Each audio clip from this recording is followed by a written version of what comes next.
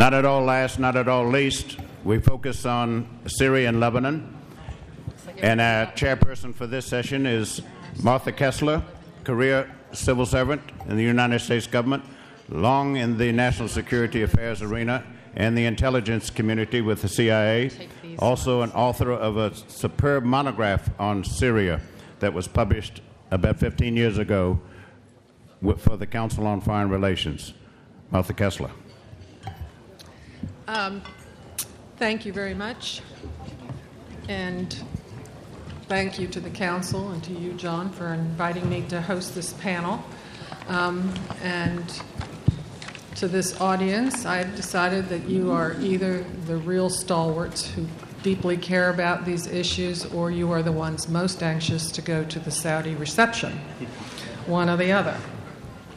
But we're here to discuss two countries which, in my view, don't get the attention they deserve, given their strategic location in the Middle East and their very tight linkage to virtually every major U.S. security concern in the region. And I think this is especially a moment when fresh ideas, the theme of this conference, and new approaches are especially needed. In Lebanon, because it does face political gridlock and at a deeper level needs to transcend its confessionalism.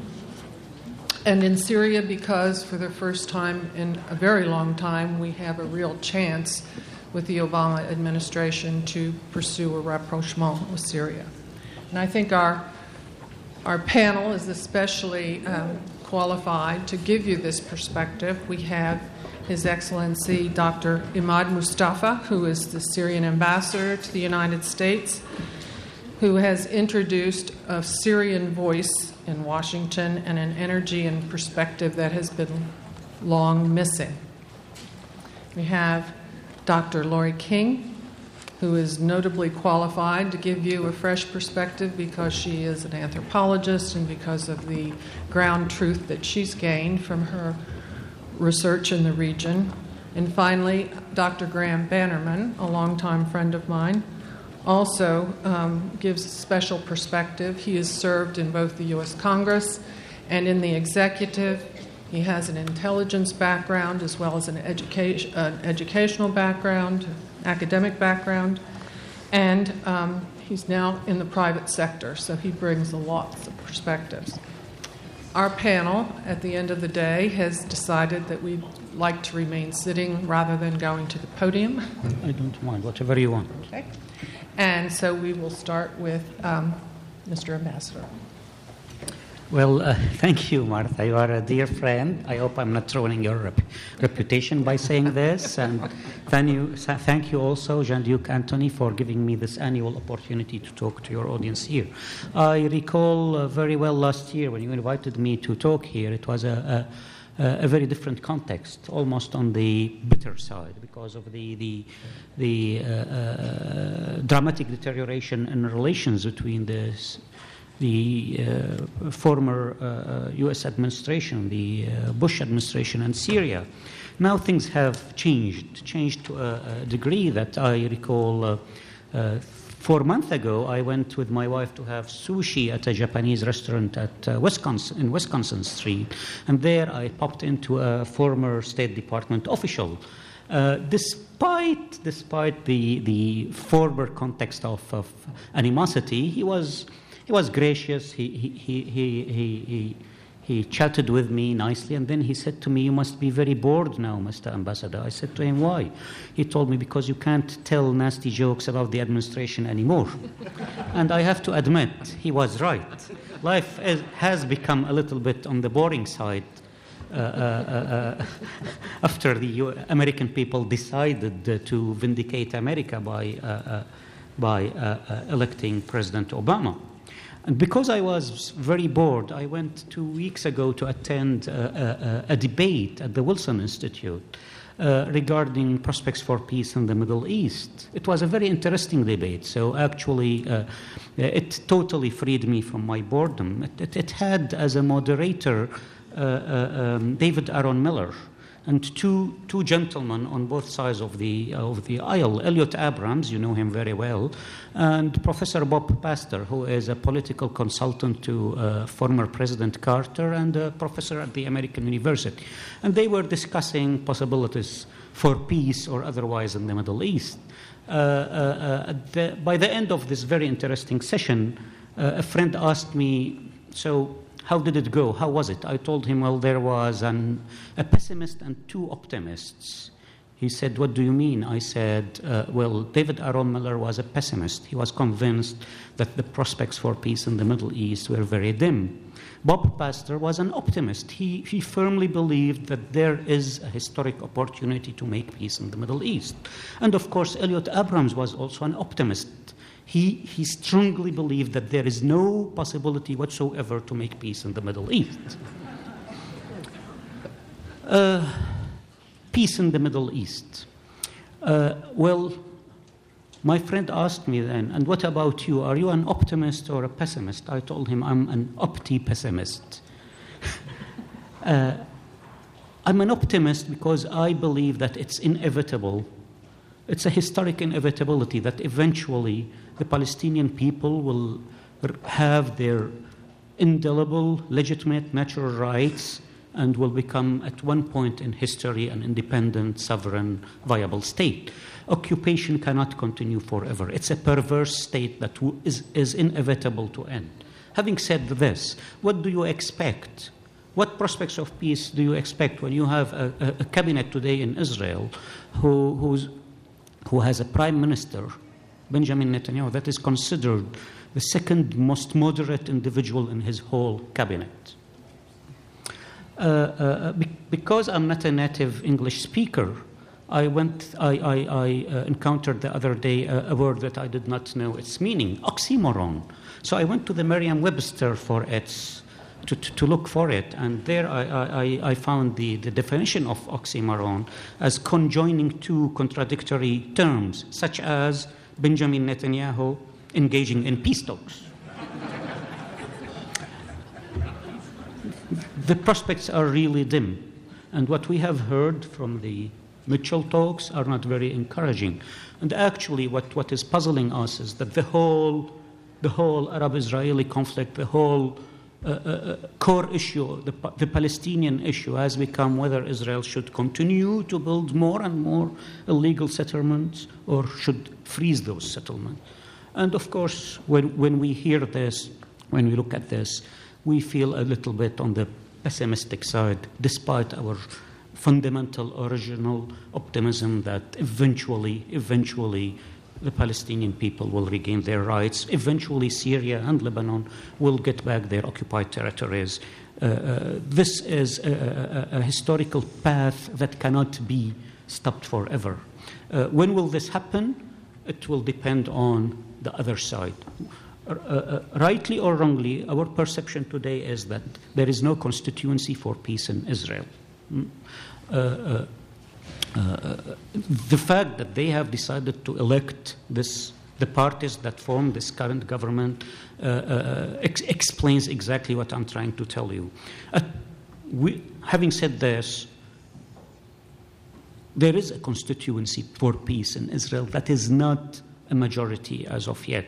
It will continue to grow till it reaches a tipping point after which peace can become possible, when Israel will realize that it has to allow an independent, sovereign Palestinian state and end the occupation of the Lebanese and Syrian territories. Having said this, as I have started discussing, relations between Syria and the United States are having a different course, a different nature today.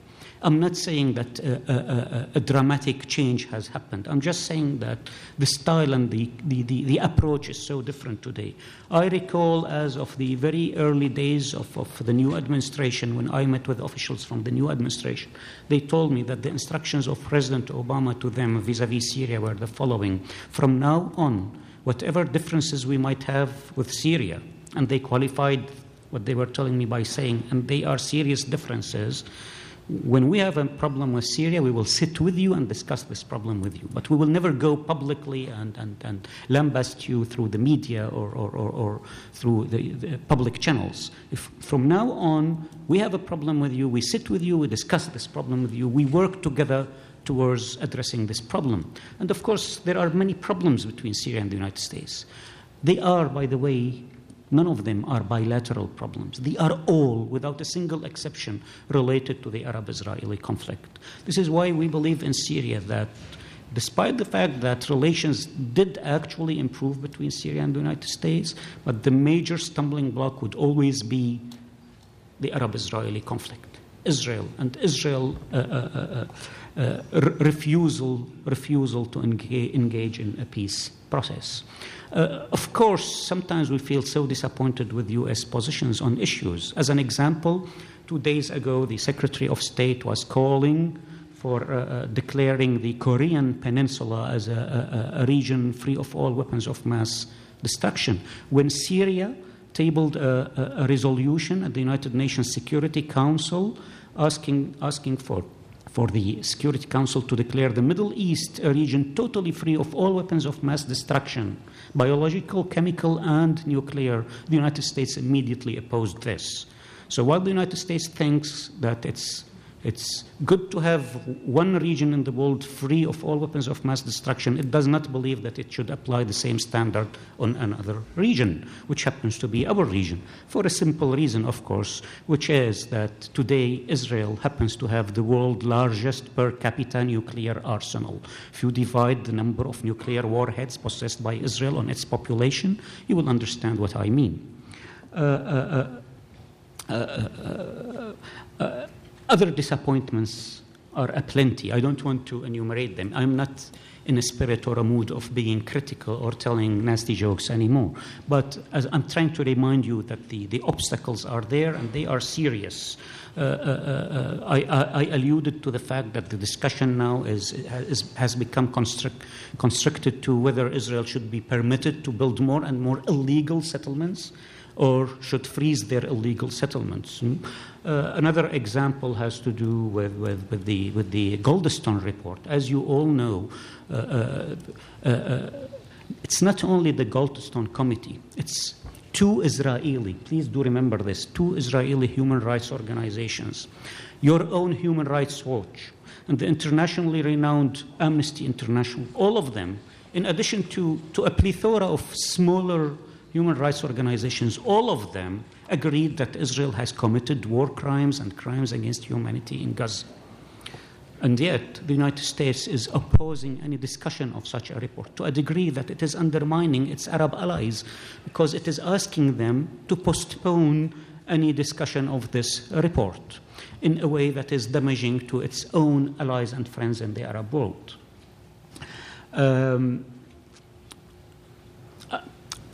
I don't want to give a lengthy speech. Martha is already upset with my continuous rambling. What I want to say is the following. Yes, hope is there, but the challenges are very serious, and we have not yet sensed a realistic possibility of moving forward. It might be there. Potentially it is there. The goodwill of the Obama administration is there. We should not undermine this. Having said this, goodwill is not enough. It does not suffice to make progress on the ground. What we need really, what we are looking for really is leadership, vision, and the possibility to take a stance, to take a position that will allow us to go beyond this point of no progress. I'm sure people will also like to discuss Syrian policies and positions towards a variety of issues, our relations with not only the Obama administration, but also probably with France, with Lebanon, with Saudi Arabia, with Turkey, you name it, with Iraq. I will leave this to the Q&A session so that I only address the issues that the audience are specifically interested in. Thank you very much. I'll stop here.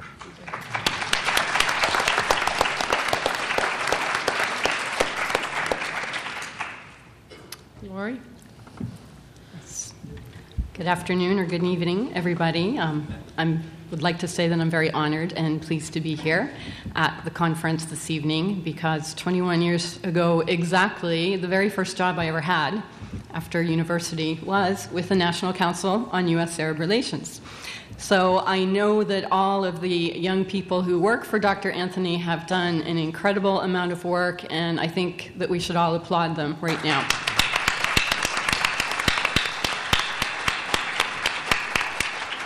I remember how much work and effort would go into these events and how Dr. Anthony was such a great taskmaster, and you would learn so much from him about the logistics of these things as well as the regional realities.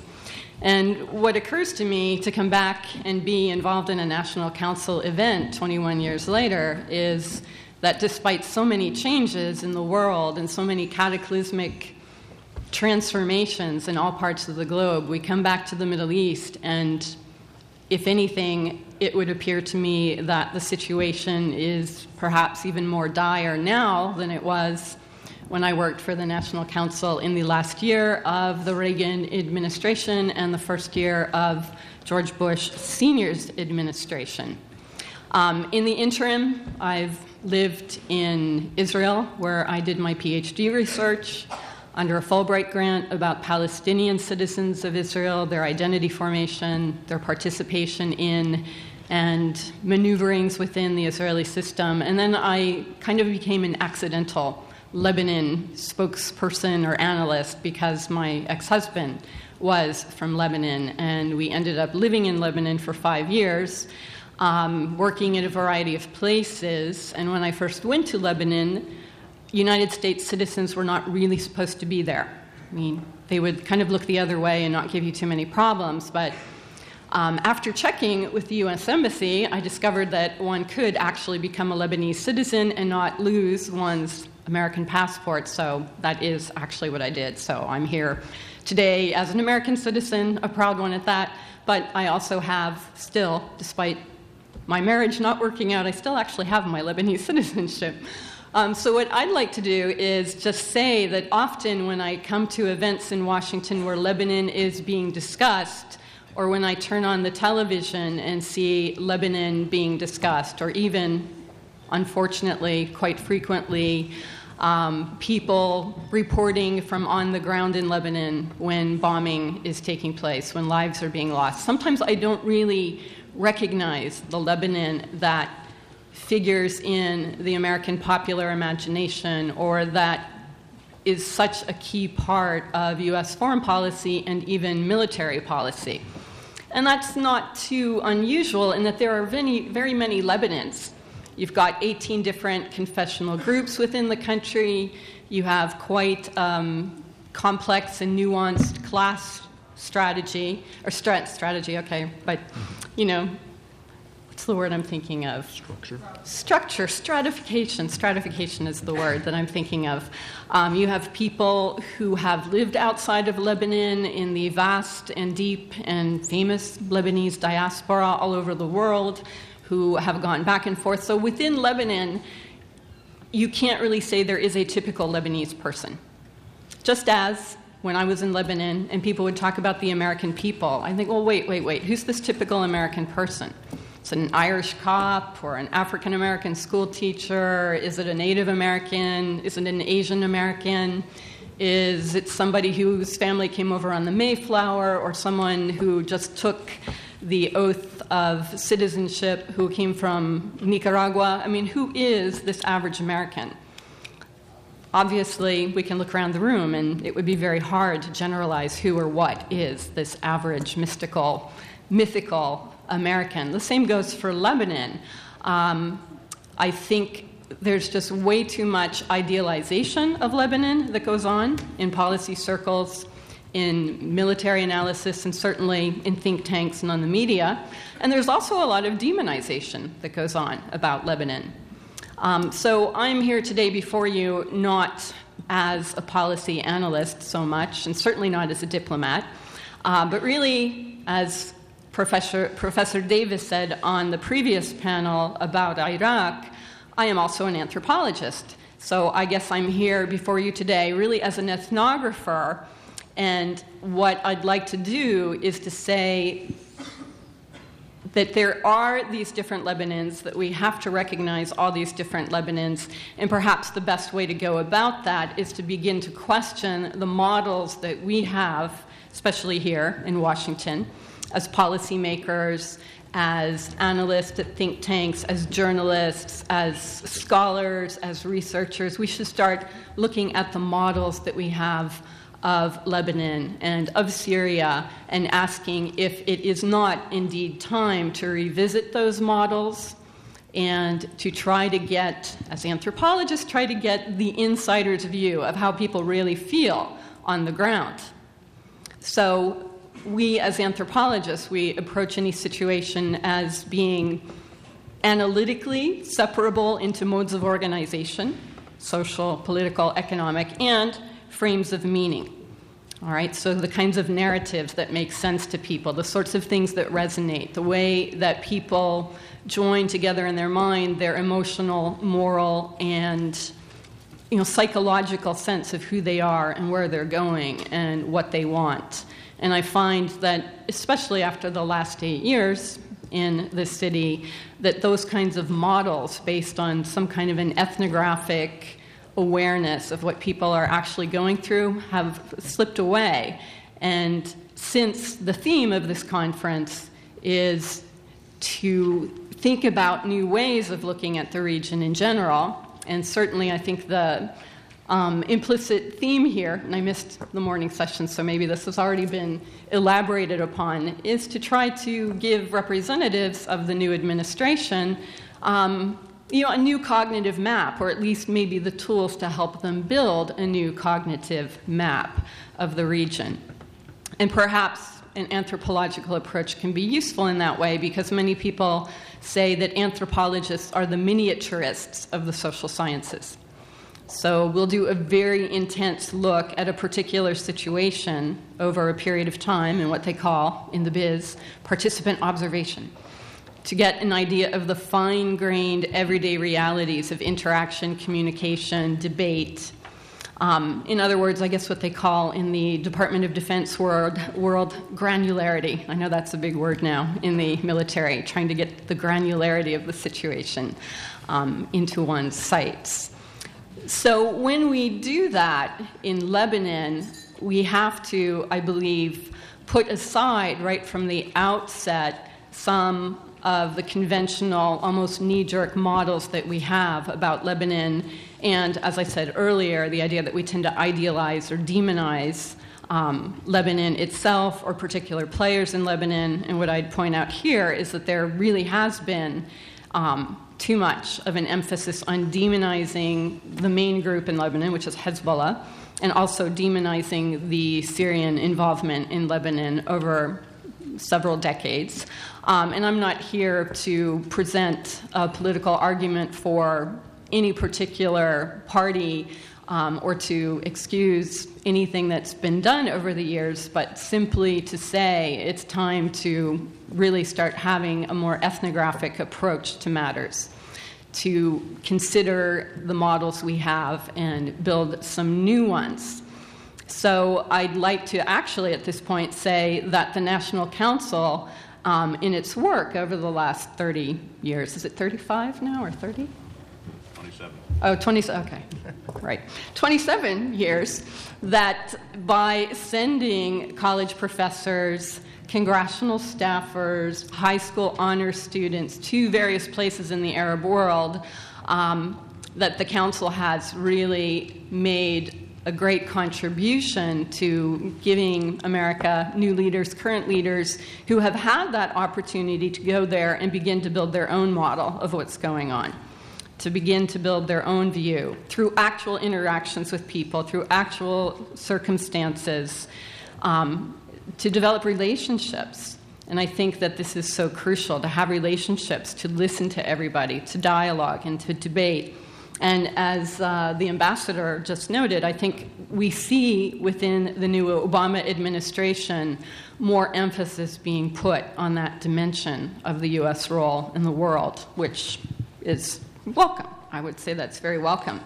So what I thought I might do is to briefly, and I guess I've got maybe, 7 minutes, give you some little slices of ethnographic experience in Lebanon to drive home my point already made that you can't hope to understand what Lebanon is or get a thumbnail sketch of the typical Lebanese or take the temperature on the Lebanese street in 15 minutes. I mean, most of you here already know that. I won't belabor the point. But we do have to look at Lebanon as a place where paying attention to the specificities, the fine-grained nature of everyday life, what people are saying, how they're talking about things, is not just, as some people would say, too narrow or too focused an approach to make any useful generalizations. You often hear that about anthropology, about ethnography. It's like very deep, it's very focused, but it's not really useful for generalized hypotheses. I would beg to differ because I think it's through the very local, through the very everyday, that you can actually see and comprehend the national, the regional, and the global in what it does and how it plays out in people's lives. I'll give you just one very good example that for me was a way of understanding what was going on in Lebanon was somehow, through some great creative ability of the Lebanese, every week there would be a new Abu al-Abid joke. Okay, a new Abu al-Abid joke which would sum up political realities, which would make pointed commentary, and which would poke fun at, all players in Lebanon, as well as the Syrians and the Americans. So paying attention to things like that are quite crucial. I think that I've been told I can't really give you a lot of ethnographic detail. But what I would like to say is that right now, when we look at Lebanon, and especially from the viewpoint of the Obama administration, I don't really feel Lebanon is so much at the top of the agenda. It seems that what's happening is that Lebanon is being seen as something that will be dealt with not after dealing with what is now the main policy agenda item, which I think we could all agree is Iran. That seems to be the main primary leading focus of what's going on in the administration. So it seems there's a sense that whatever happens in Lebanon will be parceled out or will come out in the wash, as they say, of whatever happens with Iran. I would say that's really not a notion that's based in empirical realities, and I think it bespeaks a sense that Lebanon and Hezbollah are identical, and that thus dealing with Iran means you're dealing with Hezbollah. I think that's far too simplistic, and I think it also brings us back to the idea that we either demonize or idealize Hezbollah. Either they're the A-team of terrorism, they're a threat to everything in the United States, or, and you see this from many people who would have been the Arab nationalists of yesteryear, saying that they're the last voice of defense of the Arab cause. Absolutely true. Yeah. Well, we can debate, which we will in the question and answer session. So on the ground in Lebanon, it's important for American policymakers to know that Hezbollah has something that's really much more powerful than a military arsenal.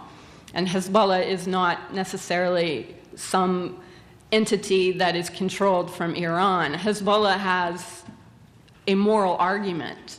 Hezbollah has a compelling narrative. And that is why it is strong today in Lebanon, and why people throughout the region, whether they're Arabs or not, whether they're Sunni or Shia or Christian, have a certain regard for Hezbollah, and maybe in some respects tend to idealize it a bit. But what I would say, if we're talking about providing a new cognitive map for the administration regarding Lebanon and regarding the way different groups throughout the region and the world have used Lebanon as something of a stage. As they say, when I lived in Lebanon, I was there during 1996, the Grapes of Wrath extravaganza, and a lot of people are complaining, not on the level of pro-American, pro-Israel, anti-American. I mean, their main concern was Lebanon is always the international playing ground. And mil'ab duali. Everybody comes here to fight out their battles, and khalasna, we're sick of it, we're tired of it, it's getting to be really old. All right? And I think there is a tendency to look at Lebanon not as a country with its own specificities, with its vast internal diversity, but really just as a stage setting for other things that are going to take place. That, I think, was very pronounced within the Bush administration, and there seems to be some signs of hope that the Obama administration is not going to make the same mistakes. But I believe I'm being asked to conclude, so hope to take up more of this in a bit.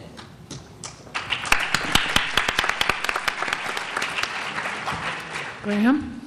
Well, I'd like to say I feel very fortunate to be the last speaker on the last panel after all these days, and so I think I want to thank you, John. It's really appreciated. Second is I also feel bad following Lori. She worries about the starting of her career 21 years ago, when I'm thinking that it was 42 years ago that my wife and I moved to Beirut, and I went to AUB and then taught there for a couple of years, and so it seems like a long period of time. But what I like to do is, when we're talking about reforming policy and talking about it, one of the things that policymakers and people here in Washington have difficulty doing is challenging their assumptions. And that's one of the problems. We get locked into a groupthink in Washington on any Middle Eastern issue, and we accept a certain vision rather than changing as the time changes or seeing the world differently. People evolve, people change, ideas change, and we even have the wrong ideas sometimes, believe that or not, and we need to look at those things and see what I mean. I thought what I would do, and this is a great fortune I have. I spend a lot of time working on Capitol Hill so I can get most of my ideas in what it takes to ride the train from the House office building to the Capitol, because that's all the time you have with a member to get these ideas across. So I will be as quick as I can. What I mean is we need to start looking at certain things. And I'll use Lebanon as the example. I was really jealous of the Arab-Israeli panel, because when I listened to them, I said, there, we've discussed these issues for so long, the problems are clear. But when we get into Lebanon, we get into Syria, the parameters aren't quite as clear. When we talk to people, people have different viewpoints, and we really need to we don't have a consensus of what all the words mean even. For example, here in Washington, when we talk of Lebanon and we speak of foreign intervention, what do we mean? We mean Iran and Syria. But for people in Lebanon, there's a lot more people who are foreign interventionists, including us, including other Arab states. These are all foreign interventionists, and they all get involved in Lebanese affairs. The second thing is, as Lori said, the Lebanese will tell you, the reason we can't do something is because of the foreign intervention. If only the Syrians and the Saudis can agree, then we can form a cabinet. Well, the Syrians and Saudis agree, and now there's another reason for them not forming a cabinet. The Lebanese have to form a cabinet if the Lebanese are going to do it. No one else can do it for them, and they can do it. The problem with foreign intervention in Lebanon is that the Lebanese are playing local politics, and each one wants to have their foreign backer. And the foreign backer is designed to strengthen them against their domestic opponent. The Lebanese are the ones who bring the foreigners into the country, and the foreigners fall into this trap. And the Lebanese, not only that, they're terrific at selling their views to the foreigner. They sit there and they know what they want from you, and they're going to convince you that what you are doing, you are the only people who can possibly help them because you're so smart and clever and you agree with us on all of these issues. When I was listening to a March 14th spokesman come to Washington over the last several years, I could close my eyes and say, that's Bashir Gemayel from 1980. Because they're trying to do the same thing. They're trying to sell their position to us as Americans as being what's really interested in Lebanon. We have to be cleverer. We have to look at this. We have to pay attention. Or you look at other things. You think about Hezbollah is another example. For us, Hezbollah is the terrorist organization. But in Lebanon, Hezbollah is disliked by some people and admired by others. But one thing you can't deny about Hezbollah today represents the Shia community more than any other organization. I was an election observer in Sur and Bin Jbeil in the south. It was, everybody was excited and supported the Amal Hezbollah ticket. Why? Because it represented the community. They're united more than any other community in Lebanon. So what does that mean? If you don't deal with Hezbollah, you don't deal with the Shia community. So somehow we have to rethink the way we approach the issue. Not that we have to agree with them, not that we have to support the awful things they have done, but they represent one of the largest, if not the largest community in Lebanon. You have to deal with them. As Americans, you can't ignore them. They're there. Now also, let's take the Syrian role. It's a perfect example. I have to be a true confession. I was an extreme critic of the Syrian role in Lebanon. When the Syrian army went into Lebanon in 1976, I am a guy who wrote the memo to the Secretary of State that said, if the Syrians get into Lebanon, Mr. Ambassador, it'll be difficult to ever get them out. That said, if they don't go into Lebanon in 1976, the catastrophe that would befall the people of Lebanon in the fighting would be awful. And the Syrians were the only one to prevent that catastrophe. But after occupation, the intervention became an occupation. And any of us can find that if people stay in a country too long, after they've moved in military for good reasons, they become occupation forces and not helpful. And the other thing we say today, the way we made the Lebanese political system is March 14th was anti-Syrian and March 8th was pro-Syrian. That is a silly dilemma. Most Lebanese across the political spectrum, the overwhelming majority, were happy to see the army of Syria leave. They were pleased, but they differed over how best to have a relationship with Syria. You had those who wanted confrontation with Syria, and that was the way to do it, and to use the United States and others to force that confrontation, and those who said, if we confront the Syrians, and we are seen as a threat to the Syrians will intervene in our society, because they have interest here. That's the point. Whatever you want to say about Syria, Syria has as much or more interest than any other country in the region in Lebanon. And they're not going to walk away from those interests because they're vital to their own national interest. What has to be worked out is a system between Syria and Lebanon that protects Syrian interests and protects Lebanese independence. And all we can do as outsiders, and we are outsiders, is facilitate that process. What we need to do through all the Middle East is question our premises, question what we do, and constantly rethink what we do. Because I'll tell you, anybody who's been around the Middle East, as long as I have been terribly wrong over the years. I like to say, every time I get up in the morning and I want to say something about the Middle East, I remind myself that in 1977, when President Sadat went to the Egyptian parliament and said, I will go to Jerusalem if invited, you're looking at the person who wrote the memo to the President of the United States that said he will never go. He was there 3 weeks later. Any of us who've ever done this have been humbled by having to deal with the Middle East. That's why you have to constantly re-examine how you look at it. Thank you, Graham.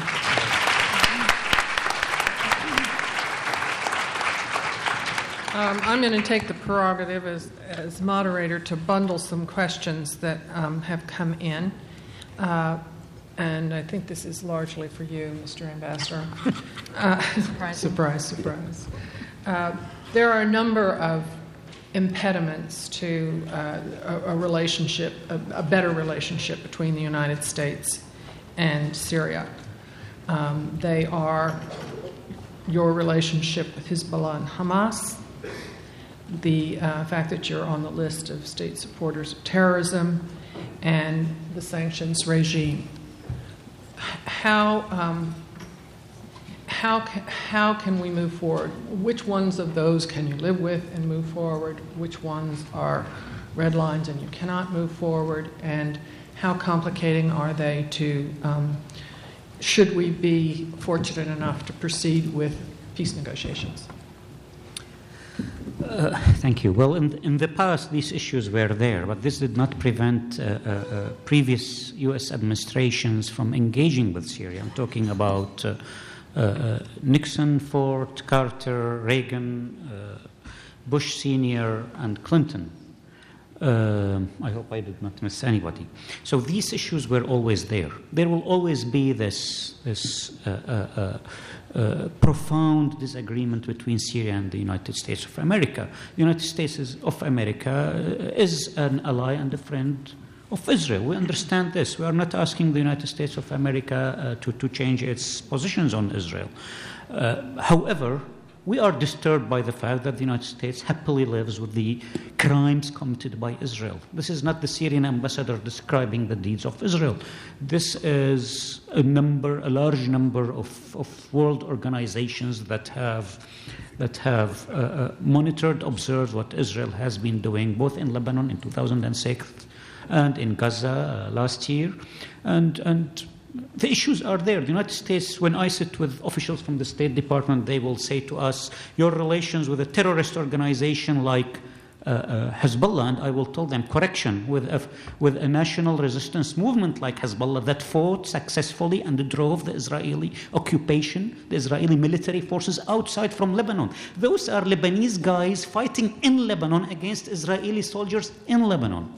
And then they will say, and your support for the terrorist movement Hamas, and I will always be sure to say, correction please, the democratically elected representative of the Palestinian people. The principles that you guys are supposed to be advocating across the whole world. These are, as you can see, these are profound differences between Syria and the United States.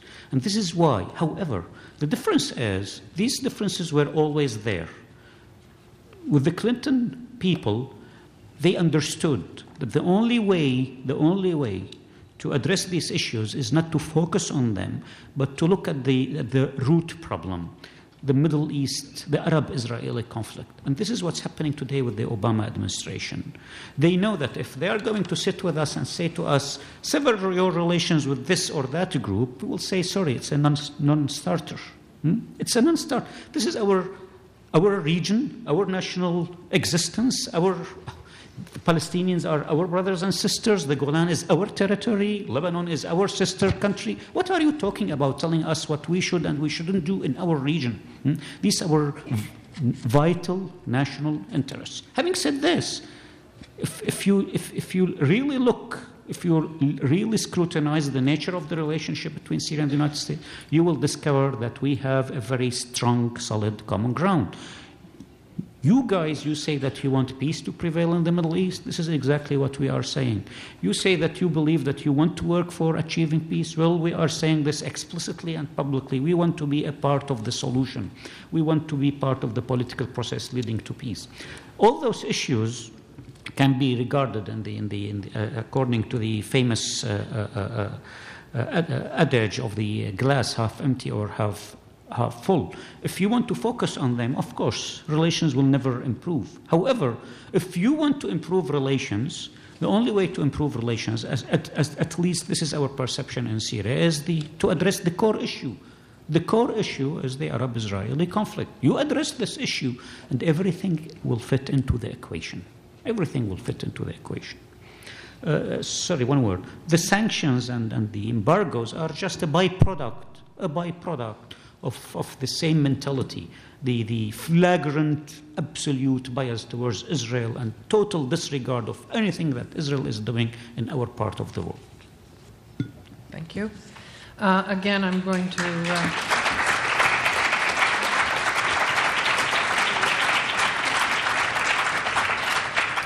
I'd like to bundle two questions, and Mr. Ambassador and Graham and Laurie take a shot at it. There are people in the audience who are interested in you speaking to the issue of why is it that Israel and Syria look for a group in Lebanon to support rather than supporting the elected government of Lebanon. And one of the questioners wants to know who it is that the Israelis are currently supporting as their cat's paw in Israel. I think Dr. Bannerman has already addressed this question. However, what he did not mention is the following, and this is my modest addition to what he said, despite the fact that I disagreed with certain things you have said, but no problem. You admitted that nobody knows about the Middle East, really. The truth, the important thing that happened was not the Saudi-Syrian summit in Damascus. It was the capstone, the culmination of something more important that happened 2 weeks before in Jeddah, when the Syrians and the Saudis agreed for the first time that we should transcend the Lebanese soggy politics. We, both the Saudis and the Syrians, agreed that we should not be held captive by the eternal differences among the Lebanese. And we agreed, the Saudis and the Syrians, that as Arab nations, we should free ourselves from the Lebanese morass. Whether they want to form their cabinet or not, whether they will have a 10 plus 5 plus 15, or I don't want to go into this. We told the Saudis, we are not interested at all with the political bickering in Lebanon. The only thing right now that is of great interest to us in Lebanon is preserving and protecting the national resistance, because this is an integral part of our vision towards the Arab-Israeli conflict. This is the only thing that is really today of importance to us vis-à-vis Lebanon. Everything else is something for the Lebanese to address and to discuss. We have learned this lesson the difficult way, and I believe our brothers, the Saudis, have learned also this lesson the difficult way, but we have both learned this lesson. 2 weeks ago, when the Deputy Foreign Minister of Syria was here in Washington, D.C., meeting with U.S. officials at the State Department and at the White House, Lebanon was discussed. It was not the major issue, but it was discussed. Our reply to them was, guys, mature up, learn the lesson. Let the Lebanese discuss their issues among themselves. Let our relationship with you, United States and Syria, also go beyond the Lebanese soggy political ground. Otherwise, you will be caught in this quagmire forever. It's eternal. And in a way, I hope the Americans are also maturing in this direction. I will stop here. I hope, by the way, and I know I'm being cynical, I hope the Israelis will not learn this lesson. They will continue entangling themselves with the Lebanese morass, because they will get their fingers burned. Okay, this is a question for Lori. I think we both I was going to say. Oh, I'm sorry. Excuse me. Go ahead. Okay. The question asked about Syria and Israel playing games in Lebanon seemed to leave out a key issue, which is Palestine and the Palestinians. All right, that wasn't even mentioned, and that goes back to what I just said, that you tend to look at Lebanon and have your own model of what's going on there and miss some important things. Like they say in Arabic, if you forget something important, say Nisi an-Nabi, you prayed without remembering the prophet. Right? You have to remember the prophet's name to pray, and if you didn't do that, then it's kind of silly to have gone to all the trouble to pray. And when we ignore the Palestinian tragedy, when we ignore the Israeli-Palestinian conflict, it is very easy to get into all of these little labyrinthine. In many respects, I would agree with the ambassador that we end up with a lot of red herrings. Now, the question about who is playing the role of Israel's cat's paw in Lebanon these days, I think it's kind of a mistaken question, but to a certain extent because of the way that the Bush administration responded to the events of 2005 in the aftermath of Rafiq Hariri's assassination, that a wide variety of people who were representing many different backgrounds, secular, religious, favorable to Syria in some respects, against Syria in other respects, were all put into this one category. And in Lebanon, it was sort of an amorphous thing that was developing, the sit-ins in Martyrs Square. And in Lebanon, it was being called Intifadat al-Istiqlal, the independence intifada or uprising. And then within like maybe 72 hours, that whole phenomenon had been repackaged in America and branded as the Cedar Revolution, which I don't really think anybody had used that term on the ground in Lebanon. So in effect, the United States, by so clearly reaching out, saying, look, this is what we've been talking about, these are our people, put the March 14th group, and many of them, happily went along with this, kind of put them in a position where they were seen as being American or Israeli cat's paws in the situation. And it really didn't help for the United States to intervene and decide they're going to brand this group as the new vanguards of participatory democracy and freedom throughout the entire region. That probably hurt the March 14th group, or the people who were part of that before it got known as the March 14 group. I think that probably was much more damaging to them than anything else, which brings us to, the really sad fact, and it's something that one is hesitant to say in Washington, and it's certainly not a very diplomatic thing to say, is that just as I was saying before, that Hezbollah, in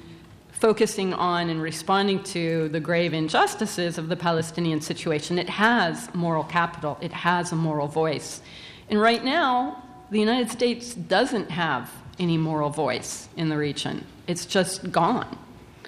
That is a big challenge to bring that back, obviously, but to look at Lebanon only as an arena for Syrian and Israeli cat's paws and to leave out the entire dimension of Palestine, I think, it gives us a good example of what Graham was just mentioning and what I was trying to bring across. So, let me just make two quick comments. First of all, there's no group in Lebanon that supports Israel, period.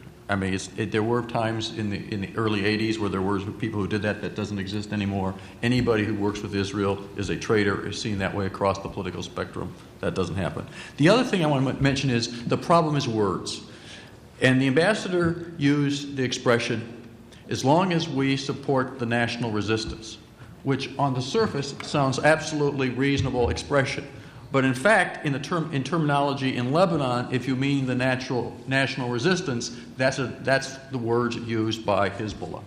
And therefore, it has a different meaning in the Lebanese context. And so therefore, I'm not sure what was meant here, but we need to be cautious on the use of words. Okay, I would say that this audience is very interested in the issue of foreign intervention in Lebanon and whether the remarks we've made are on the mark or not. I'd like to just move in another direction just because we haven't touched on this and it's so important.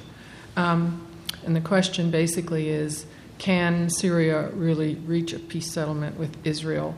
And would such a negotiation, should it begin, really just be a way to shift the attention away from the Palestinian issue? And that's a question from the audience. I'd like to also put that in the larger context of whether a single-track Syrian-Israeli negotiation is possible and something Syria seeks. Well, I'll try to be as brief and succinct as possible. It's a very important question. Originally, at the beginning, Syria believed that single tracks or bilateral Israeli-Arab tracks are dangerous and they are bad for the peace process. We were against single Arab countries engaging Israel in peace talks. We always advocated at the beginning a comprehensive Arab-Israeli resolution of the conflict that will include Egypt, Palestine, Jordan, Syria, and Lebanon simultaneously. But of course, we are realists. We are not Don Quixotic. Egypt signed its own agreement with Israel, followed by Jordan. The Palestinians have the Oslo agreement.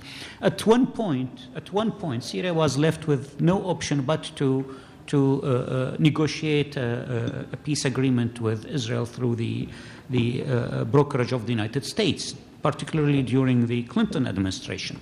Now things have changed. Now we have a new U.S. administration that is going back to the fundamental premise that Syria always believed in. Today, the Obama administration and former Senator Mitchell are telling us that they are profoundly convinced that peace in the Middle East can only be achieved if it is comprehensive. So at least now, forget a little bit about the trap that I hope they are not falling into about the settlements and such things.